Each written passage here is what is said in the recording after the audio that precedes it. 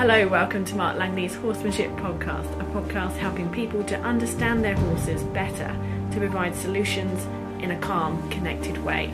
I'm Jenny Barnes. And I'm Mark Langley. Mark, I've got a question here from Ashley, who has had a gelding, who she took for a ride with friends at a local dam. And she knew it was going to be busy there, so she worked on keeping him connected the whole ride to the dam. When they arrived, there were 3 boats and a whole lot of kayaks, plus a drone. She knew it was going to be a lot for him to take in, so they did their usual few laps. He was okay as long as they were moving. She could tell his cup was filling up, so she got off him for the rest of the time and just stood with him. He got to a point where he had a really strong focus on the boats, and she just couldn't break it.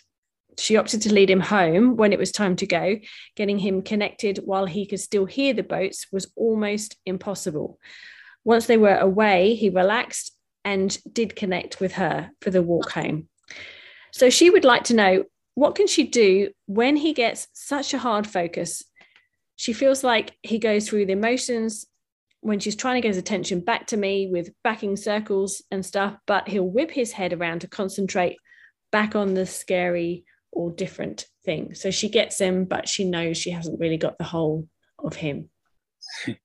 It's you can sort of remember, I don't know if you had this when you were growing up, but I had this when I was growing up, and a lot of people that come to my clinics have this when they're growing up, is when you're on your horse, you know, you don't want to get off it because that's sort of, you know, showing it that it had a win or something like that. And you used to hear that, and it's like, and then later on in life, I started to think, well, gee, I'm on this horse and, you know, I can't change his thought and I don't know what to do. And then I realized at the end of the day, after I started getting off a few horses, getting on them again, that I could sort of, you know, help them a little, get them so they could tip some worry out, get back on them, and then all of a sudden I'd have a bit of a reset and I could go again. And this whole idea about, you know, the horse had a win or this or that was just a sort of a human idea that actually didn't really help the horse at all. So in the instance of you riding, it's like, well, you have to do what you can to get your horse to have a reset and show them that they can actually feel better around you and not, you know, let go of all those things that are happening around them.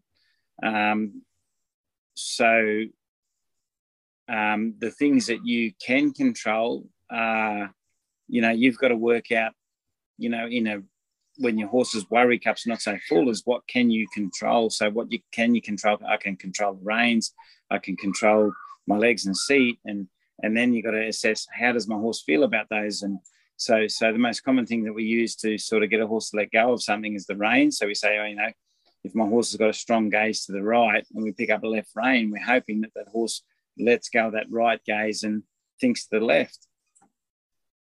And that might work when your horse has got, you know, 2 shots of worry in the cup, but when it's got sort of 4 shots of worry in the cup and it only fits 5, then it may not work.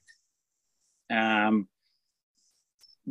oftentimes, sometimes getting off and standing and sort of, you know, maybe doing something that just sort of distracts that horse completely off what it's thinking about is more effective than you maybe sitting on it and steering it. So the way I think about it is, I've tried my left rein, it didn't work. I've tried to back up as best as I can and as best as the horse knows, it didn't work. Tried the right rein, didn't work. What can you do? You can't just, you know, there's not many things you can do. Like, you know, I'm steering, I'm trying to get the front feet and the thoughts to move right. I'm maybe trying a hind quarter yield. I'm picking up an indirect rein, trying to move the horses like hind quarter over. It's not working. I have to think very quickly, or you have to think very quickly, what's going to work. Maybe getting off it and just, you know, banging your leg for a second and stepping away and drawing your horse's thoughts to you and just letting it come down a little bit will help your horse. And then if your horse resets a little, you stand with it and go, right, the horse decompresses a little, it tips some worry out, that thing that it was really worried about suddenly dissipates in its mind a little, and then you get back on and say, okay, let's try again. And then all of a sudden you might have a little bit of riding in that same situation that just a few minutes ago the horse was kind of very anxious, where the horse might be kind of a little quieter in. So my answer to the question is you do what you have to do to reset that horse and reconnect it. And if that's get on the ground and, you know, do something to sort of get its thoughts off that, so you can show that horse that I can help you feel better. You do that. You do whatever you can. That's the most effective thing to do to get that horse to let go of a worry and feel better. And you can get on the ground, do something effective, and then get back on again and keep getting on and off if that's what it takes. But the longer you leave a horse stressed, and then there's the sort of scenario where your horse stays stressed and you ride them home stressed, and the only time that they relax is when you let them go back with their friends or back at the stable. Well, that's even worse. So whatever you do, it has to be the most effective thing. And so it's okay to get on the ground, change that horse's thoughts, and then get on again. But yeah, you just have to work out what works in a normal environment, and then sort of work on it out there. So I can imagine that while she's standing there by the side of this dam and those boats are whizzing up and down, that's a lot of noise. That's a lot of power going past. How do you make a focus that can take you away? Or do you just go, this is too much for this horse? Like you said, I'm not going to be able to change this level of anxiety. What's the point in keeping him here? Let's just get him away and then reconnect. Yeah, Would you agree with that? So basically, when you're in the heat of the moment, you do whatever you can to reset your horse, as I was just explaining. But